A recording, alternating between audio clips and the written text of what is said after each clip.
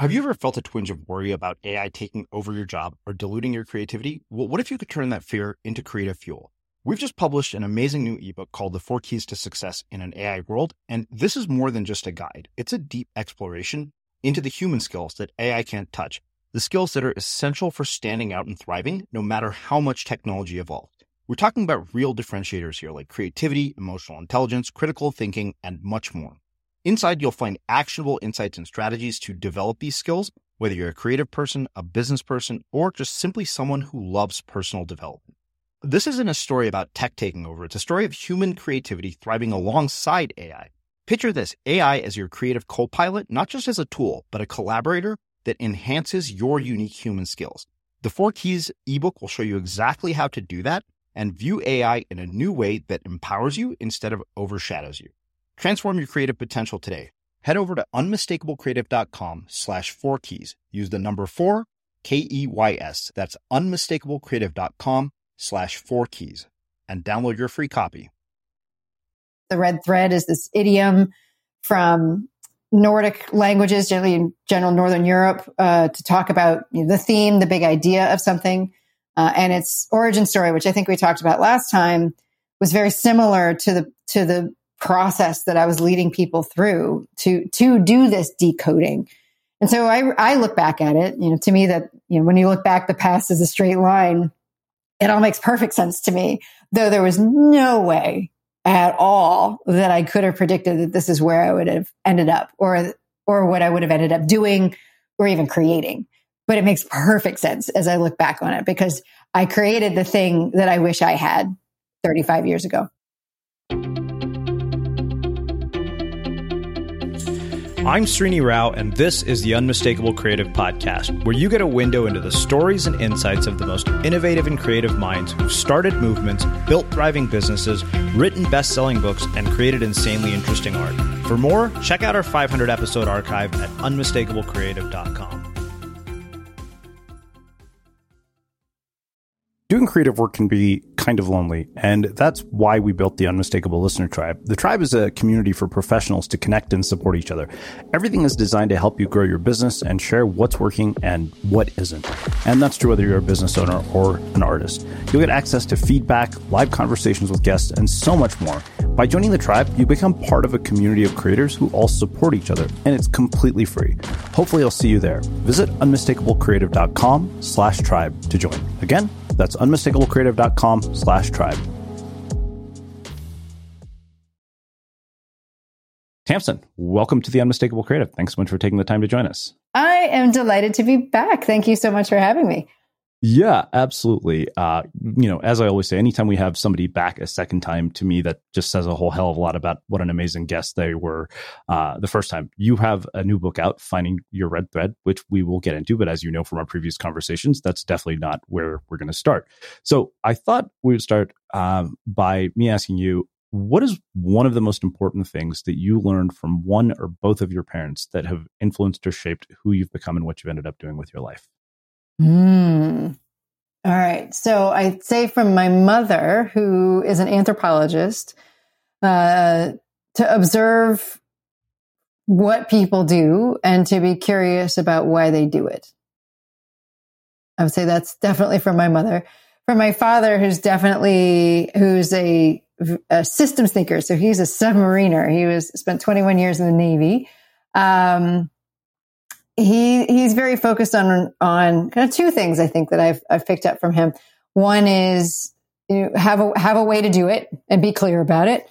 And the second would be my father is definitely like the lone extrovert in our family. And so I think that from him, I have learned to appreciate the kind of the joy and the unexpected serendipity that can come from being kind of just talking to people and being curious about them. So my mother's very much kind of a quiet observer, and my father is an engaged, interviewer of people. I think is probably a good way to think about it. And I think that there is value in both, and so I can see the lines of both of those influences in everything that I do. So did your parents encourage any particular career paths while you were growing up? Because, I mean, as I've said before 1,000 times, the Indian kid sort of motivational speech is you can become any kind of doctor, lawyer, or engineer you want to be. No, actually. And I think that's in a lot of ways because of their own parents, first of all. And then secondly, because in a lot of ways, and a little bit as a result, my parents ended up doing very non-traditional things as well. So my mother grew up really quite financially challenged, I think is absolutely fair to say. She was a shopkeeper's daughter in rural Washington state. Her family ran kind of the corner store where the gas station was, and the food and meat and things like that. And she tells stories about how their food was the food that was past date from the store. And my grandmother was apparently quite the dynamo. But both my grandmother and my grandfather on my mother's side, actually, and all of my grandparents believe very, very strongly in the power of education. And so she was going to make sure that her kids went to college and went to a good one. And on that, she absolutely succeeded because both my uncle and my mother went to Stanford. In the case of my uncle, this was in the 50s, mid 50s. In the case of my mother was the early 60s.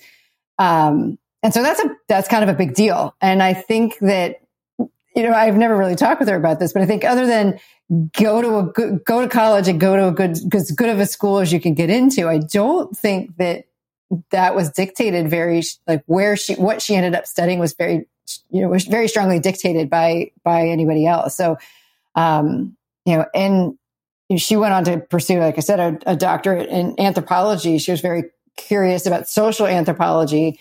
And I think some of that was influenced by growing up so close to several indigenous nations in the Skagit Valley, like the Snohomish Indians and all of that. My father, so his parents were both teachers. So my grandmother was a school teacher, and my grandfather had a doctorate in music education, and so he was a teacher of music teachers.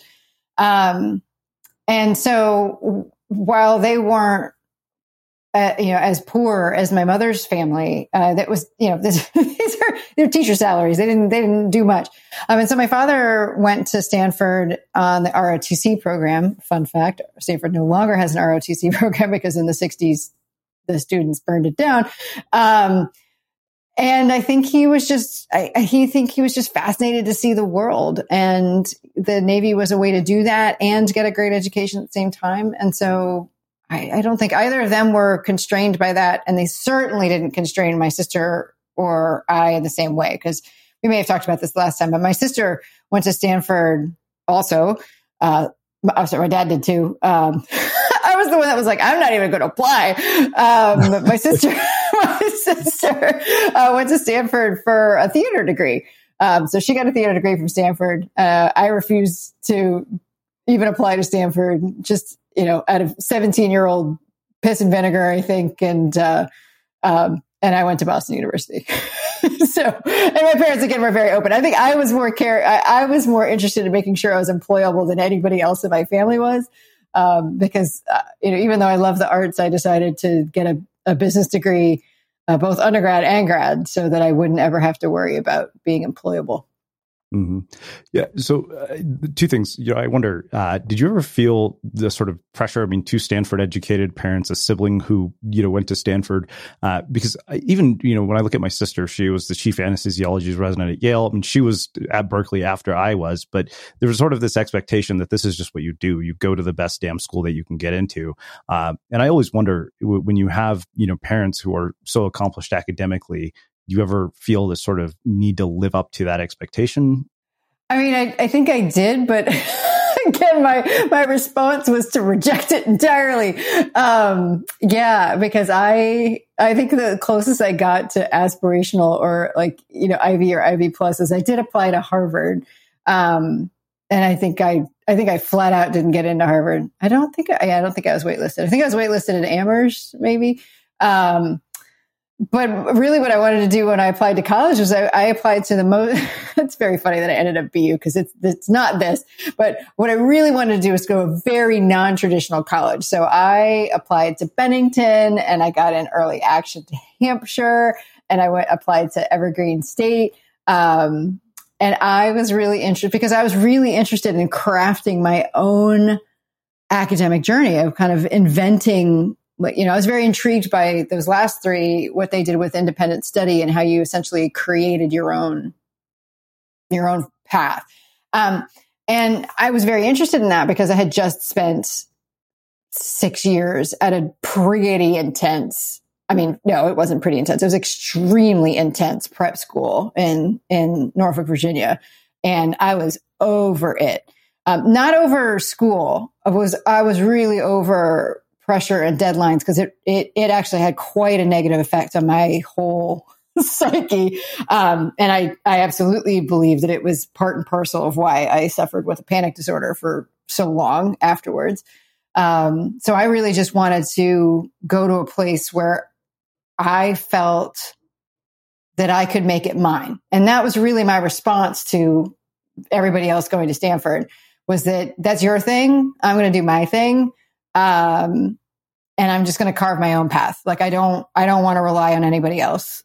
And I'm just going to do what I can do. And I'm going to do it my own way. So, but they didn't pressure. They really didn't. There was like, you can go wherever you want. I mean, that was kind of the deal that my parents had, that they would send us anywhere. They'd pay for us to go anywhere. Undergrad, grad school was all on me. But undergrad, that was on them. And even so, even though they were paying for it, they didn't put pressure on any direction. I think they really did just want us to pursue, do what we would stick with. If that, I think they would do what we would stick with. I think they just wanted to make sure that we were set up well in life from that perspective, but that wasn't tied to any particular profession. Small details are big surfaces. Tight corners are odd shapes. Flat, rounded, textured, or tall. Whatever your next project, there's a spray paint pattern that's just right. Because Rust-Oleum's new Custom Spray 5-in-1 gives you control with 5 different spray patterns. So you can tackle nooks, crannies, edges, and curves without worrying about drips, runs, uneven coverage, or anything else. Custom Spray 5-in-1. Only from Rust-Oleum. Hey, I'm Ryan Reynolds. Recently, I asked Mint Mobile's legal team if big wireless companies are allowed to raise prices due to inflation. They said yes. And then when I asked if raising prices technically violates those onerous 2-year contracts, they said, "What the f*** are you talking about, you insane Hollywood ass?" So to recap, we're cutting the price of Mint Unlimited from $30 a month to just $15 a month. Give it a try at mintmobile.com/switch. $45 up front for 3 months plus taxes and fees. Promo rate for new customers for limited time. Unlimited more than 40 gigabytes per month. Slows full terms at mintmobile.com. Burrow is a furniture company known for timeless design and thoughtful construction and free shipping. And that extends to their outdoor collection. Their outdoor furniture is built to withstand the elements, featuring rust-proof stainless steel hardware, weather-ready teak, and quick-dry foam cushions.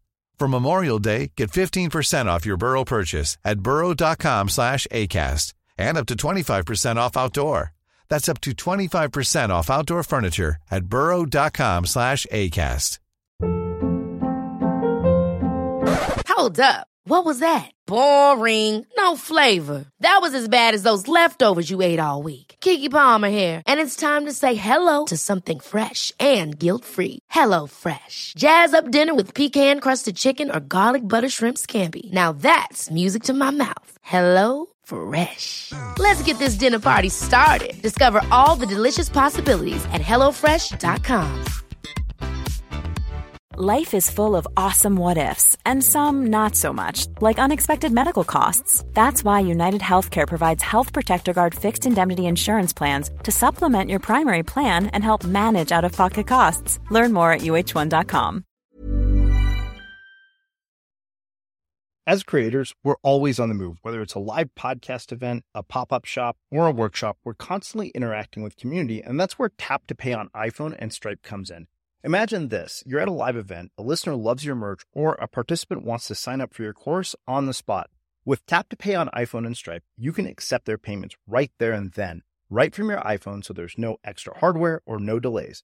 Total game changer. It's not just for creators. Any business owner can do this. It's about making transactions smoother and much more personal, growing your business in your way. We've been using Stripe for our products and courses for a long time, and now with Tap to Pay on iPhone, you can take your business to the next level too. So visit stripe.com/tapiphone to learn more. Remember, folks, with Tap to Pay on iPhone and Stripe, your business is always at your fingertips. You mentioned this idea of carving your own path, and I think that's so much easier said than done. And I wonder, why do you think people fear doing that so much and conform to either societal expectations, parental expectations, or whatever their peers are doing? Because I think even going to Berkeley, I remember thinking, oh, this is sort of this liberal hotbed of innovative ideas, really original thinking. And I was like, wait, this place is a breeding ground for conformity. It's all just a bunch of soon-to-be bankers, lawyers, and doctors, and the evidence kind of plays out because that's what most of my classmates did. Right. Yeah. It's definitely easier to conform. And I don't know. There is truly something in me that rejects it. I understand it and I know how to play along. And that's definitely, I think, to add another tick in my mother's column, that comes from the observation of people. I understand I understand what I'm supposed to do. But there are times where it just doesn't feel right. And, by ignoring that feeling, I think that absolutely got me where I got to with panic disorder for a long time. And then once I started getting treatment for that, which started when I was 16, by the way, 16, 17, I started to become intolerant of that feeling of dissonance between what I was supposed to do and what every fiber of my being said I needed to do. But I will tell you, it's a lot harder because you have to deal with the fact that there is not a path. There's no map, as Seth Godin would say. You don't get to just follow in what somebody else does. You have to take ownership of that. Certainly something I discovered when I started my own business 5 years ago. And one of the things that I often said about it to other people at the time was that I traded the illusion of stability for the reality of control. I love that. And it was because it's true, but it also means that it is all on you. And I wish I knew. I wish I could tell someone here, here's the secret to doing your own thing. Other than that, I became finely attuned. And I think that was this kind of dark gift of panic disorder, finely attuned to dissonance, to any gap, because I would feel it physically, a gap between an expectation and reality. And so I spent a lot of my time just trying to, in the early years, try to ignore that gap. But then there were certain places that were just so foundational to me in some way, like where to go to college, what to study, that I just couldn't. And so, I could kind of toss off that I'm going to go to BU, mostly because I loved the city and that's why I went. And BU was a fairly safe school. One could argue it wasn't even the best school that I got into.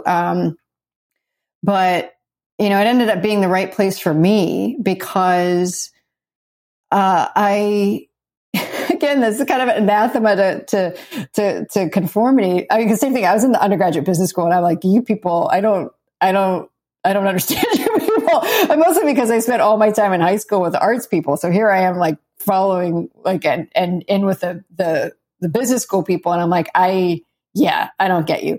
And so I spent most of my time in in college. My college friends are all the people I worked with at the nightclubs on Lansdowne Street in Boston. That's where all my friends are from. I don't have anyone who I do have from my college years who's still a friend was somebody I met working in the clubs, not somebody who was in one of my classes.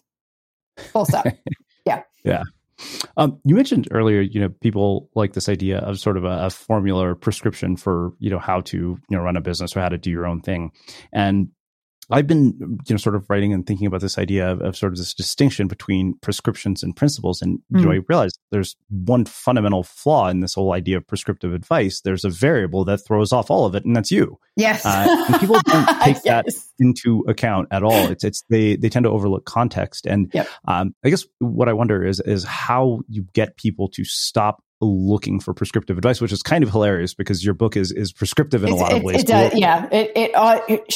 I mean, on the Srini, hush.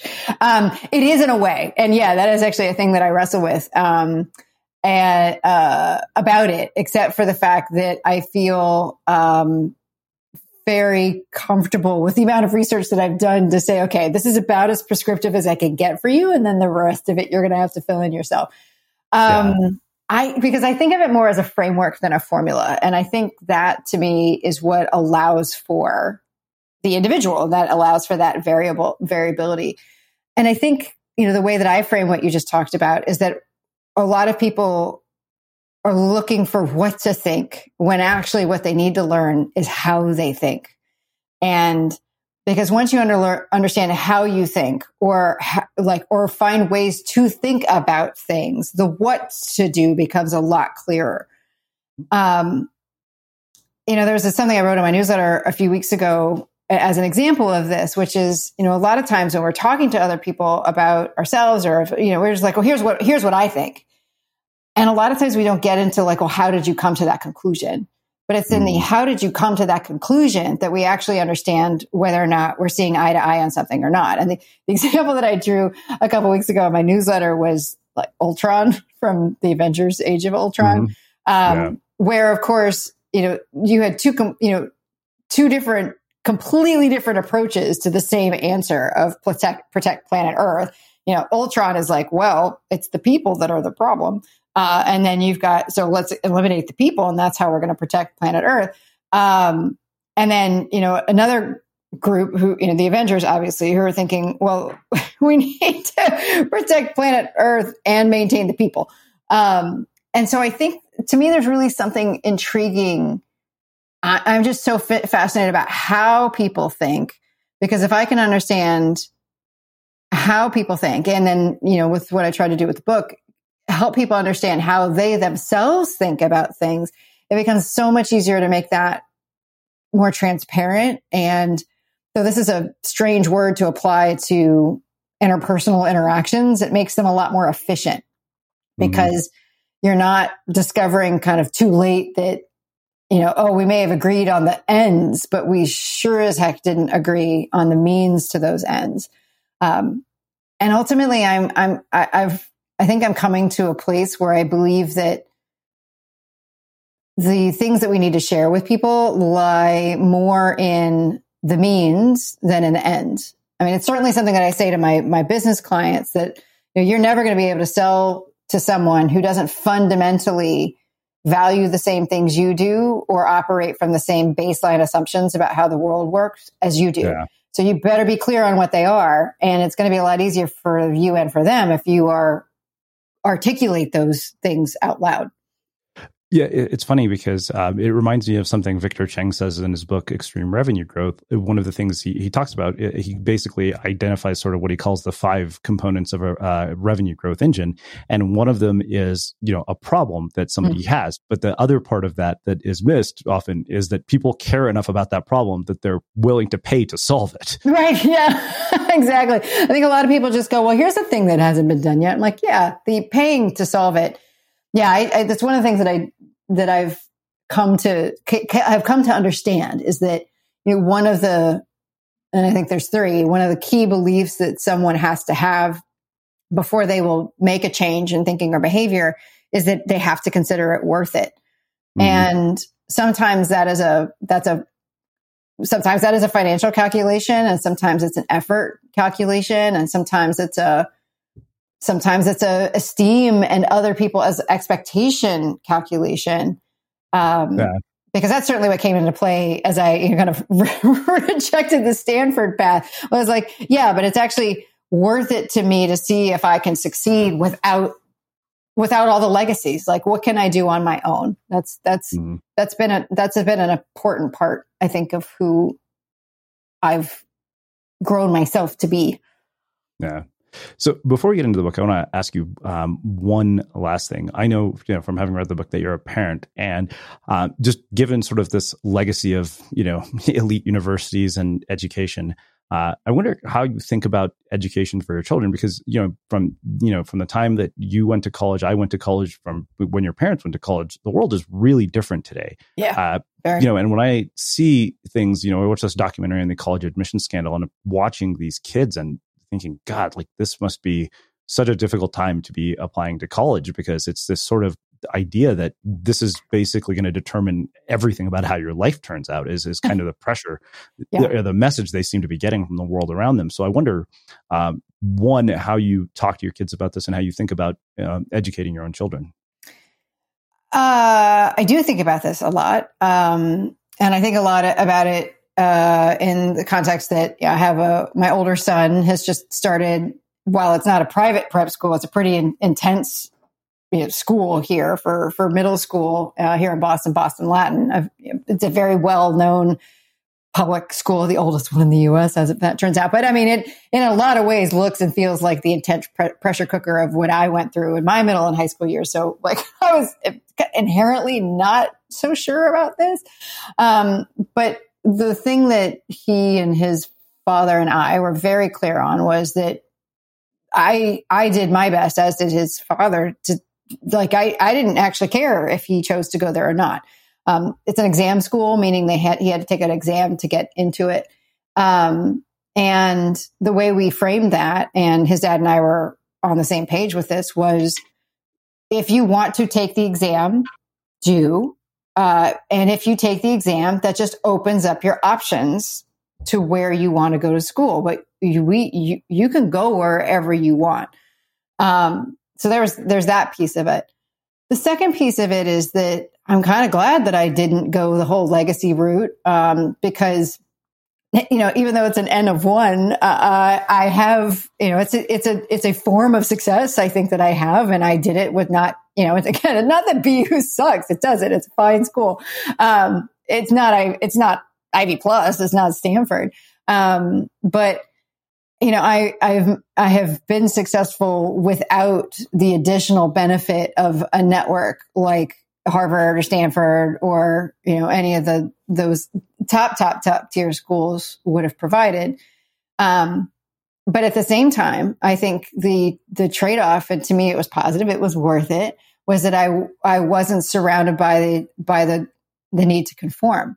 I felt that a little bit more in grad school, when I went to business school for grad school as well. And there I went to Southern Methodist, and the Cox School of Business.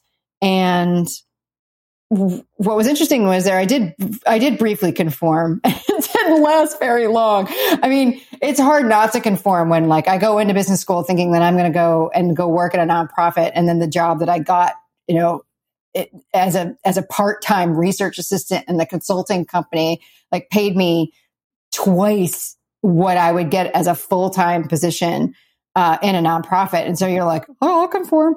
That lasted 6 months after graduation from, because I was just like, I can't. Maybe it was just Dallas. I don't know. But I was like, I can't do this.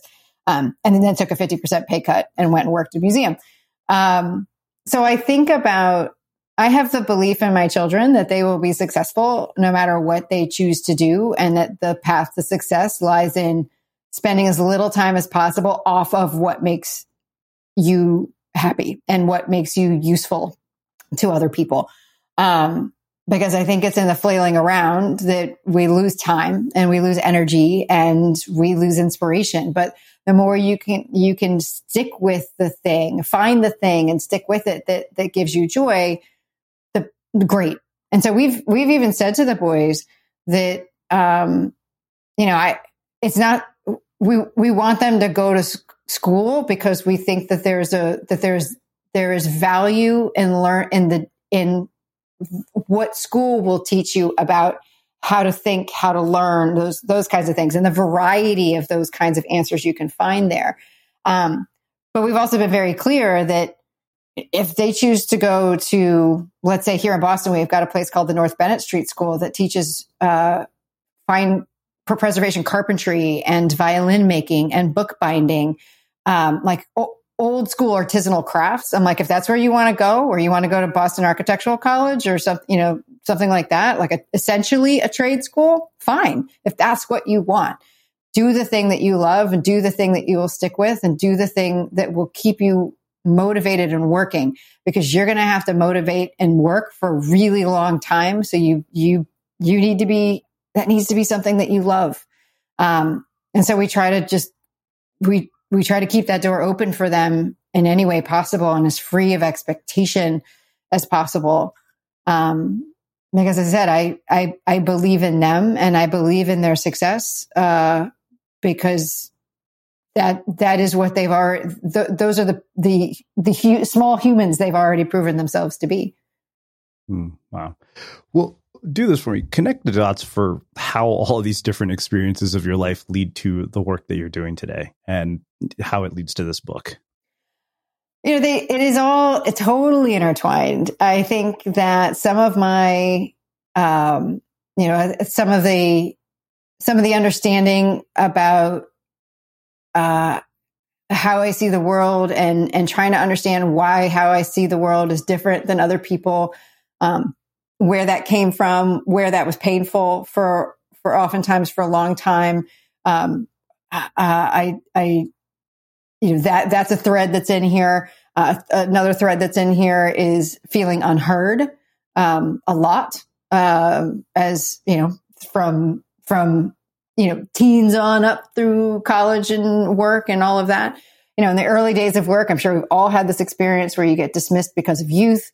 That tended to happen a lot with me because I was young. I actually was younger than a lot of other folks wherever I was. I way back when skipped first grade. So I started college at 17. I didn't turn 21 until the spring of my senior year. I went straight into business school. So I was in business school at the age of 21, graduated at 23.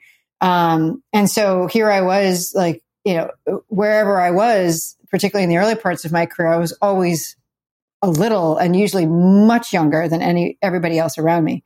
That, of course, did not limit my feeling that I had good ideas. But there was so often where either I knew I had a great idea and I couldn't make the case for it in a way that got it across. And so I felt like that, and therefore I was dismissed. Or I often was very frustrated with not having an articulate way to answer something. And so those were kind of these personal threads that I carried forward with me for a really long time. The fact that, I hate a blank page. I don't like not knowing where to start. Like, I don't like being told what to do, obviously. But I don't like not knowing, like, just give me a framework that I can try on and then just see if it fits. And then I'll make it my own from there. So there's that piece.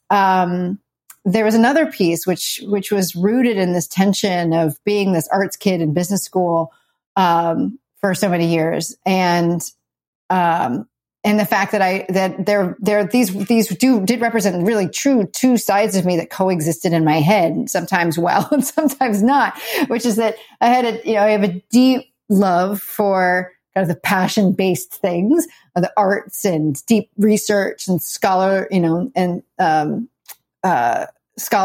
and just going deep on stuff. I love that. And also there's a very, very strong practical bent that sometimes works straight up against passion projects.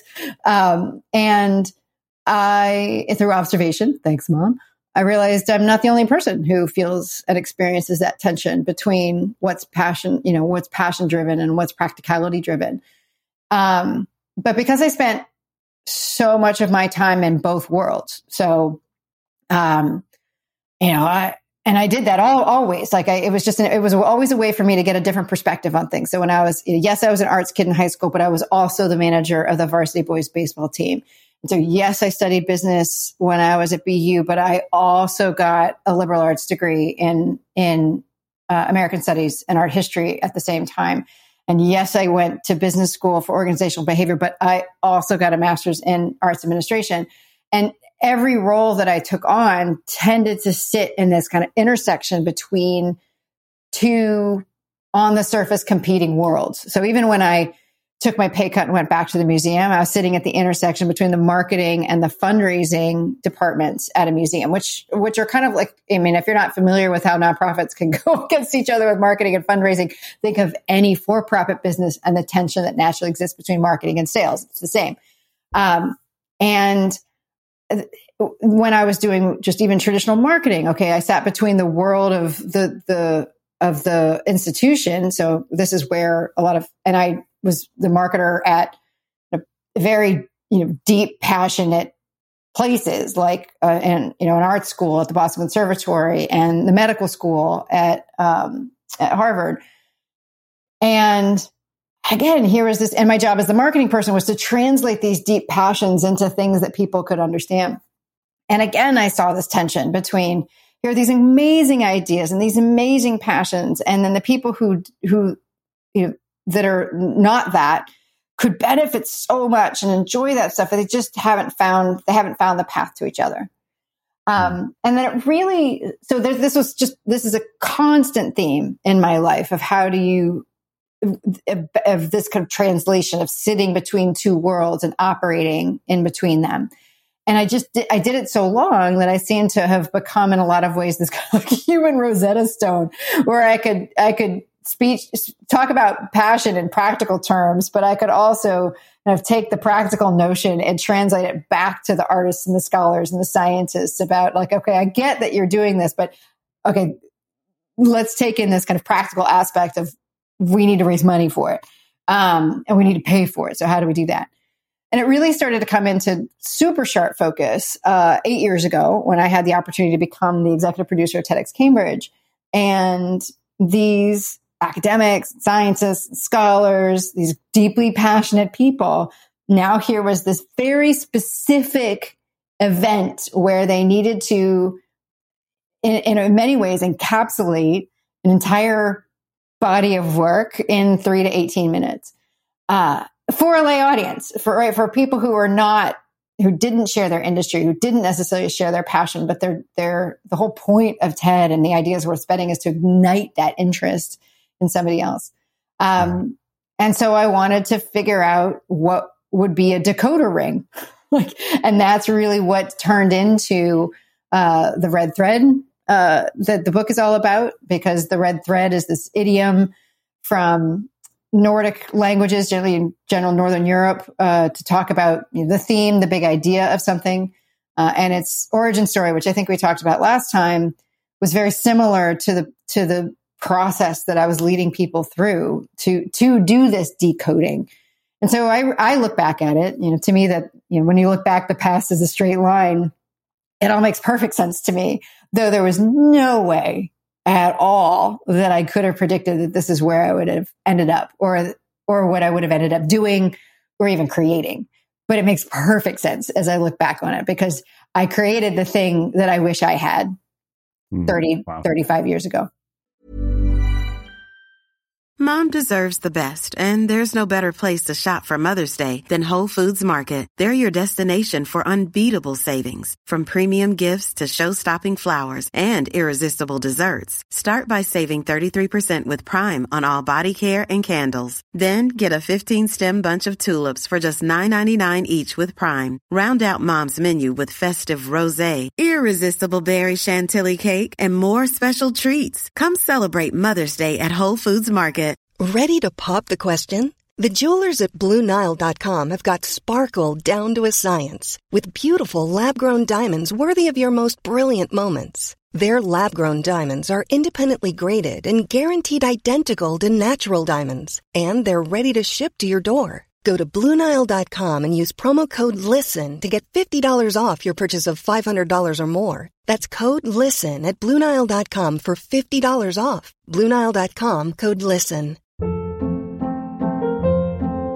Hold up. What was that? Boring. No flavor. That was as bad as those leftovers you ate all week. Keke Palmer here, and it's time to say hello to something fresh and guilt-free. Hello Fresh. Jazz up dinner with pecan-crusted chicken or garlic butter shrimp scampi. Now that's music to my mouth. Hello Fresh. Let's get this dinner party started. Discover all the delicious possibilities at HelloFresh.com.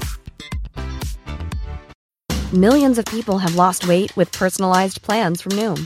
Like Evan, who can't stand salads and still lost 50 pounds. Salads generally for most people are the easy button, right? For me, that wasn't an option. I never really was a salad guy. That's just not who I am. But Noom worked for me. Get your personalized plan today at Noom.com. Real Noom user compensated to provide their story. In 4 weeks, the typical Noom user can expect to lose 1 to 2 pounds per week. Individual results may vary. I'm Sandra, and I'm just the professional your small business was looking for. But you didn't hire me because you didn't use LinkedIn Jobs. LinkedIn has professionals you can't find anywhere else, including those who aren't actively looking for a new job, but might be open to the perfect role, like me. In a given month, over 70% of LinkedIn users don't visit other leading job sites. So if you're not looking on LinkedIn, you'll miss out on great candidates like Sandra. Start hiring professionals like a professional. Post your free job on linkedin.com/people today.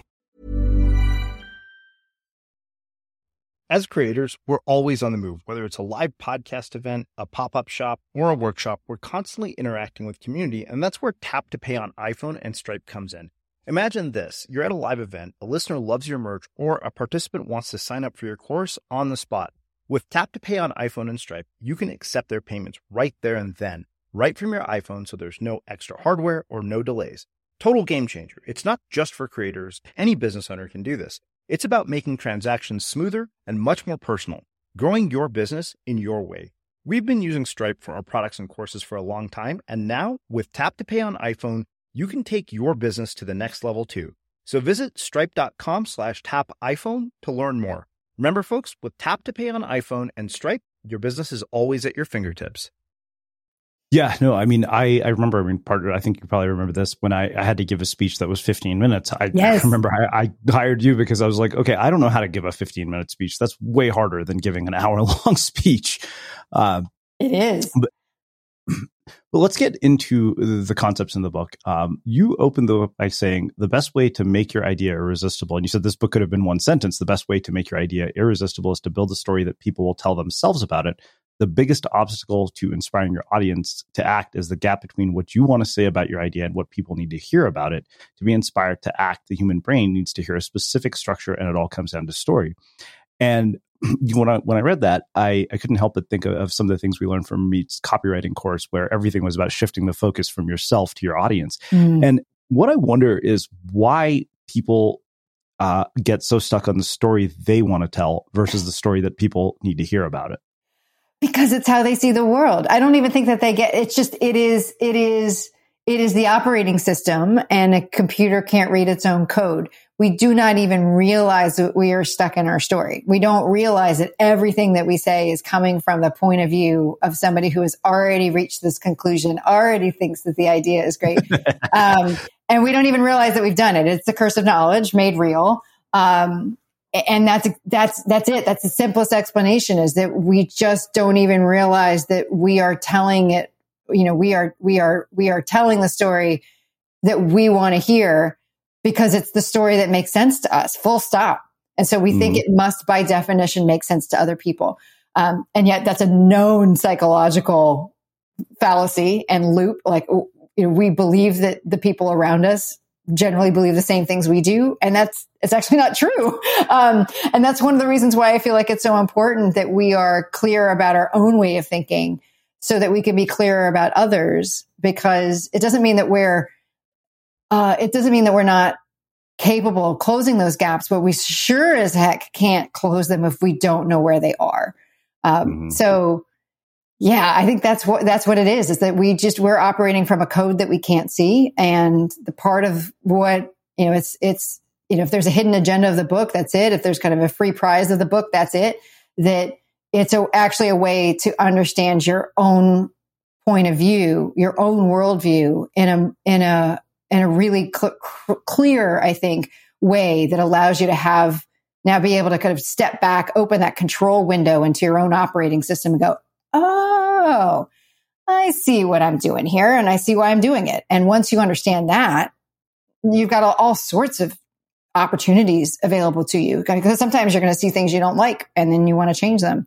Sometimes you'll see why you get stuck in patterns and you can change them. And sometimes you can see where you had strength and power and consistency. Like I said, I wrote this book because I wanted it. It's a book that solves for my own neuroses. I 100% understand that. But when you understand that, actually there is a pattern and a good one, for how you've lived your life so far, I think there's power in that. And that was really part of what's important to me. It's not what I lead with in the book, but it is one of the reasons why I'm so passionate about it. Yeah. Well, I mean, it reminds me, one of my mentors said, I don't think you understand your audience as well as you think, because he said, you've never been in an office for the last 10 years. Yes. And because I read a lot about productivity, and it finally occurred to me that he was absolutely right, that, the advice that, is applicable for a single guy is not the same or nearly as effective for a mother with an infant. And I learned this from one of our former guests who shows up to our mastermind calls with a baby in tow. I'm like, okay, never mind. An hour a day is probably not that realistic for her. Right. Yeah. I mean, I think and this probably again comes back to my mother, and I would say, so I think we talked about this too, that one of the things that I studied when I was in college was American Studies. And I don't know if American Studies found me or I found it, because it is very anthropological in its way of looking at all the forces coming at play, and for American Studies on a particular time period or a particular movement or moment. I don't know if I already did that, and therefore it was just a validation and a way to make that kind of more of an official path for me, or whether it would just fit really well. And so when I tried it on as a framework, it continued to work very well. But I think you understand your own perspective and your own self and your own ideas so much better when, to the extent possible, you can look at them through others' eyes. That I've always just found value in that. And I mean, full disclosure, that it came from kind of a dark place, because I think while my parents didn't push me to go to Stanford and say I needed to be a doctor, a lawyer, or engineer, I was expected to be right. I was expected to be correct. And there was a high price paid in my family for not being right. I mean, it was an emotional one, but there was a big focus on being correct and being right. And my family is also a family of, and I forget whose perspective this was originally, where they talk about there's like two cultures at play, one of those classic oversimplifying of people into like two groups, but that there's askers and there's guessers, where askers ask for what they want and they tell you exactly what they need, and they say, here basically are my operating instructions, follow them and we'll be good. And then there's guessers who are basically go, well, guess what I need, and don't consider it proper to say it out loud, and that you should just know. Well, from a wiring standpoint, at least how it felt in my family was that I was an asker and everybody else was a guesser. And I actually think that my sister's probably more of an asker than I give her credit for, but it meant that that plus my anthropological mother meant that I spent a lot of time anticipating my parents, first and foremost, my sisters, and then eventually, colleagues, coworkers, fellow students, friends, lovers, everybody. Like I spend a lot of time anticipating other people's reactions and trying to figure out in advance, trying to account for the guessers, from an asker's point of view. And yeah, I think the more that we can, one of the things I say to my clients is I overthink so you don't have to. That's part of what I really wanted to get through into the book too, was just like, listen, if if you can answer these questions about your idea, it's going to be just about as rock solid as you can make it. As you could, because I've incorporated that like lifetime of lessons on where people are going to pick something apart and where something would fall apart, where an explanation would fall apart. And it's all baked in. I mean, I elected not to write the book from that perspective. I really wanted to write the how-to, really practical book. But there's probably 3 books worth of support for why every piece is exactly the way that it is. Yeah. Well, let's get into the pieces. When you say goal, problem, truth, change, action, these 5 elements are the answers to the questions everyone asks about ideas. So can you walk us through this framework and how we apply it to our ideas? Yeah. So the story of those elements is that they are the fundamental building blocks of any story. And a point of academic inquiry for me still is whether these building blocks are what the brain required, and that's why stories have them, or that stories have been so built into our society that that's what we've learned to look for over time. But they are what they are because of the role that they play in how we make sense of information. And the first one, the goal, is why somebody would act at all. And the goal, as I define it, is it's something somebody wants and doesn't yet have. And when we're talking about once upon a time stories, that's when we, the reader, the audience, the viewer, the listener, that's when we really start to engage. It may not be where the kind of quote unquote action of the story starts, but it's where our emotional engagement starts. So that's the goal. And that's why somebody would act in the first place, to achieve a thing. That's what they want. They don't have it yet. So they need to act in order to get it. The next thing that comes into play, once upon a time stories and in the story of an idea, is a problem that somebody doesn't know about when they get started. It's the reason why they don't have that thing yet, right? So if you want a thing and you don't have it, well, there's a reason you don't have it yet. Why don't you have it yet? And so the problem is rooted there. When we're talking about the problem, quote unquote, as it shows up in the red thread, is that it's a problem of perspective, meaning it's a tension in perspective. It's not a problem per se. It fills the role of the problem, meaning that there's a way that people are looking at the situation right now that's keeping them from seeing another way to be. And so that's what we have to identify.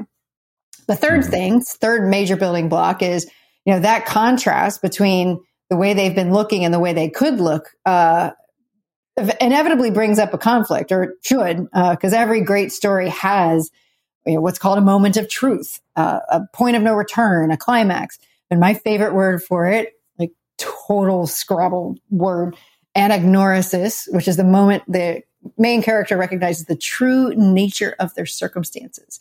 And that's where the conflict of any story comes to a head. And so in the story of an idea, back to our conversations earlier, Srini, about these baseline assumptions, there is something about how each of us individually sees the world, that when we're in the pursuit of something and we realize that we're looking at the situation differently than everybody else, there is a reason why that is such a problem to us. And that is what I call the truth, because it creates that moment of truth. And when those things are all in play, something we want, something we believe, and two contrasting perspectives, something's got to give. And where in a once upon a time story, that moment of truth forces a choice, right? That means something's going to change. Either you're going to give up what you want, or you're going to stop doing something or start doing something. That's what in the red thread is the fourth piece. It's the change that's the result of that moment of truth. So goal, problem, truth, change. And then, most stories don't stop with a decision. Action is the proof of understanding, as I like to say. So that's the fifth piece of the red thread, or one of the specific actions that need to be put in play in order to make that change concrete. And all of those actually lead you back to the goal. So while there are 5 components, one of them is repeated because a story, any story, brain story, once upon a time story, ends back at the beginning when we see whether or not we got what we were looking for in the first place. And if we didn't, did we get something that we needed even more instead? So goal, problem, truth, change, action. Like as I say in the book, they are the things that make us make something make sense. They're, why would someone do it? Why don't they have it yet? Why is that such a problem for them? What can they do instead, given what they know? How do they do that? And then, all right, what's the final result? Wow. So I have a couple of questions about this. One, I wonder is what role does research and data play in all of this? So, I can go back to an example, when we were talking earlier about the fact that just because somebody has a problem, it doesn't mean they care enough that they're willing to pay to solve it. And I'll give you a concrete example. So we recently launched a course called Attention Mastery because the overwhelming majority of our audience had, which is not surprising given that it's probably everybody's biggest problem these days, that, their challenge was managing their time and their attention because they're constantly distracted. So we created a course and it sold relatively well. But, when we were looking at it, I said, wow, people might have this problem. They don't necessarily care enough that they're willing to pay to solve it. Yeah, that's true. So where does data come in as far as understanding that you've got each of these pieces correct? Or exactly. So, people go through, surveys trying to understand what their audience needs or whatever it is. It's pretty standard, sort of market research tactic. But, how do you adapt the data into a red thread? So there's a couple of different ways. And this is when I smile bemusedly because I'm married to a market researcher. I'm married to, researcher and statistician. And so, I've actually talked about this quite a bit because I get this question from clients a lot. They're like, well, how much do I already need to know about this? And how much research do I need to do? Official, professional market researcher, blessed answer. And which is that, you need to do as much research as you need to do to feel comfortable. And as he would say, what's the price for not doing the research ahead of time? So that's his official answer. So in a lot of cases, I think it's useful, particularly if this is a high stakes kind of messaging that you're putting together, that you're building a lot on it. It's probably worth doing some level of, I would say, qualitative research to start. And qualitative research is important to start because it is what gives you an understanding of trends, of motivations, of questions to answer. And as Tom, my husband, would tell you, qualitative should always precede quantitative because quantitative research is what you come in afterwards to drill down on something that was revealed from qualitative information. Now, you can do this officially, right? You can go and hire somebody like Tom or Edison, the company he works for, to do that kind of research. My experience, honestly, is that in the vast majority of cases, doing more research is just a means of procrastination on this because generally, particularly since we're talking about your individual or your company's point of view, you already know enough to answer most of these questions, at least to draft a red thread to start. And then once you've got the elements, it's worth, I think, going back out and testing that again, whether that's officially, and professionally or anecdotally, because the red thread is designed to get you to something that you can socialize. And that's what I say about it. I mean, and an idea exists in between. There was a really fascinating conversation with Steve Jobs about this, kind of the late 80s, early 90s, where he's talking about how you need, when you're coming up with ideas, you have to be willing to let it go to see what other people do with it. And the red thread is a way that gets you there. But because it starts with who you're for and what problem that you want to solve with them, there is this kind of intersection between what you know for sure is true about the people that you're talking to and the people that you want to have coming to you. And I think that that's an important intersection because and this is a lesson I learned in when I was doing nonprofits. So I think it's particularly dangerous for nonprofits because there's money behind these conversations. And what I mean by that is, any nonprofit organization has a mission. It's one of those things that over time, for-profit companies have taken on as like a thing that they've borrowed from the nonprofits, this kind of mission statement thing. But for nonprofits, it's really important because that's exactly the reason why they exist. And nonprofits need money. And that money often comes from people with their own agendas and their own mission statements, you could say. And so what can happen in a nonprofit is that in the pursuit of money that they need to stay open, they can pull themselves pretty far off mission because they need to get the money. And over time, one time here or there isn't going to be a problem. But if you consistently do that, then all of a sudden you've pulled the money away from your core mission and you're ending up doing this kind of mishmash of things instead. And I think that same lesson is true for anybody and any organization, is that you want to make sure what you're looking for is a balance between the people that you serve and what you want to serve them. And that if you go too far to what the market wants, quote unquote, you'll end up constantly chasing that and never be able to put down roots where you are and not build the equity and the experience in that place. And at the same time, you don't want to be blind to it, because then, to your point that we were talking about earlier, then you end up solving a problem that nobody has. And so it really is about finding that intersection. And, it was really interesting in the early parts of the pandemic. I saw a lot of people do what I was calling moving to COVID town, meaning rather than stay where they were and find a way to kind of draw new maps from where people were kind of concerned about, what does this mean for my job? Or I've got this new focus on whatever, and showing them how whatever they offered, like whatever you offer, was still relevant to those people. You just need to draw a different path to it. I saw a lot of people kind of move to COVID town. Like, I'm going to completely change what I do and change everything about my messaging because that's where the market is. Except you've just moved to a new town. Like, you don't know where anything is. People don't know you there.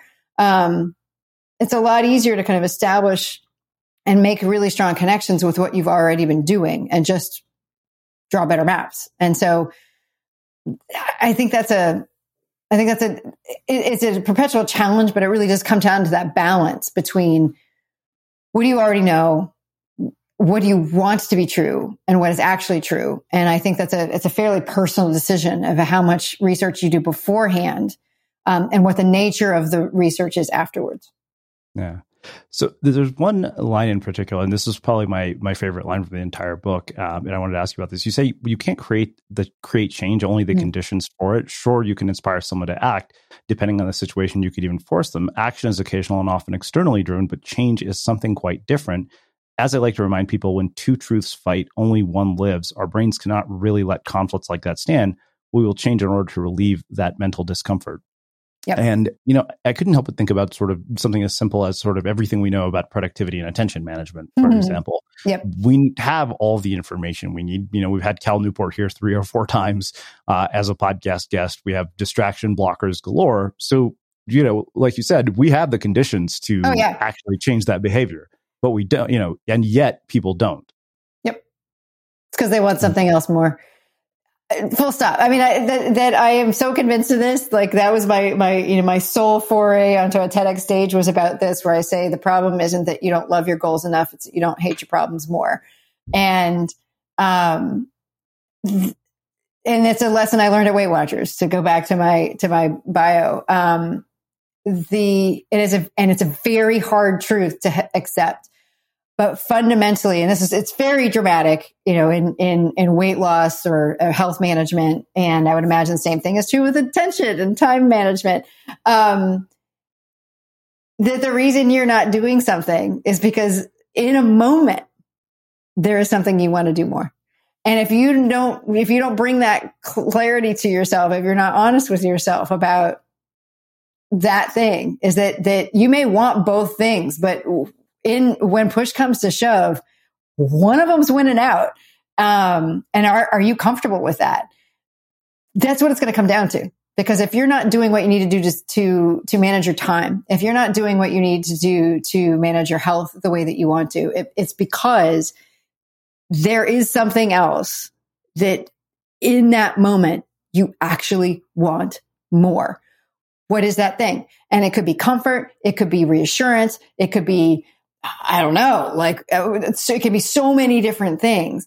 But, that when two truths fight, only one lives piece, again, is something that I called forth from my own experience, because it's how it's that kind of clarity about my own motivations, about surfacing those baseline assumptions and really forcing them and to choose, where that's in that moment where you can go, but I don't want to be someone who chooses that.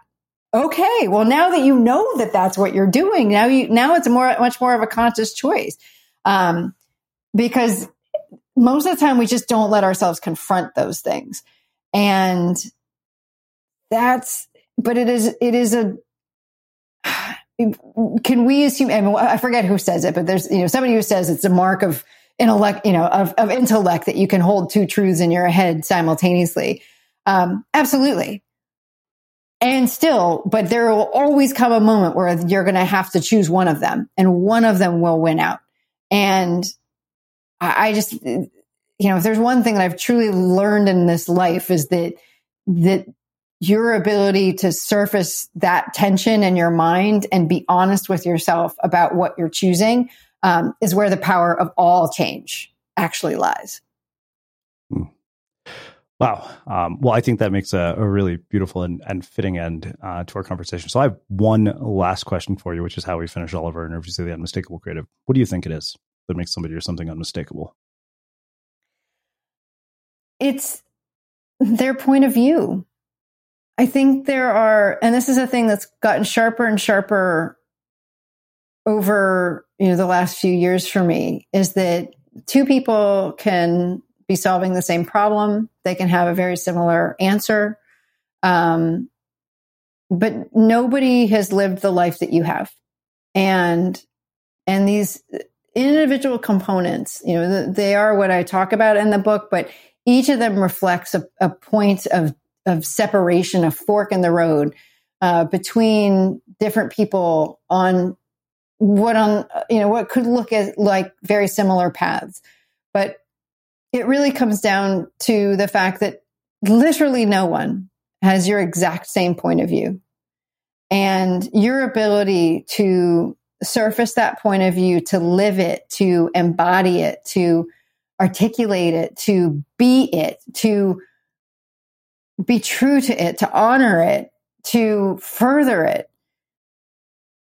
It's the people who do that are the ones that you say, at least that I say, are truly unmistakable. Amazing. Well, I can't thank you enough for taking the time to join us and share your story, your wisdom, and insights with our listeners. Where can people find out more about you, your work, the book, and everything else that you're up to? Everything else is at tamsenwebster.com. I'm literally the only Tamsen Webster in the universe, so it's easy to find me. Yes, thanks, Mom and Dad, for a weird first name. But everything's there. And if they want to go straight to more information about the book, they can go to redthreadbook.com. That will land them on their page, my homepage, land them on my website anyway. But there they can they can find it. They can get some extra goodies for ordering it if they want. And I am happy that people are responding well to it. So it is delightful, and I hope your listeners find it useful. Amazing. And for everybody listening, we will wrap the show with that. Thank you for listening to this episode of the Unmistakable Creative Podcast. While you were listening, were there any moments you found fascinating, inspiring, instructive, maybe even heartwarming? Can you think of anyone, a friend or a family member who would appreciate this moment? If so, take a second and share today's episode with that one person, because good ideas and messages are meant to be shared. Hi, I'm Daniel, founder of Pretty Litter. Cats and cat owners deserve better than any old-fashioned litter. That's why I teamed up with scientists and veterinarians to create Pretty Litter. Its innovative crystal formula has superior odor control and weighs up to 80% less than clay litter. Pretty Litter even monitors health by changing colors to help detect early signs of potential illness. It's the world's smartest kitty litter. Go to prettylitter.com and use code ACAST for 20% off your first order and a free cat toy. Terms and conditions apply. See site for details. Ever catch yourself eating the same flavorless dinner 3 days in a row? Dreaming of something better? Well, HelloFresh is your guilt-free dream come true, baby. It's me, Keke Palmer. Let's wake up those taste buds with hot, juicy pecan-crusted chicken or garlic butter shrimp scampi. Hello Fresh. Stop dreaming of all the delicious possibilities and dig in at HelloFresh.com. Let's get this dinner party started.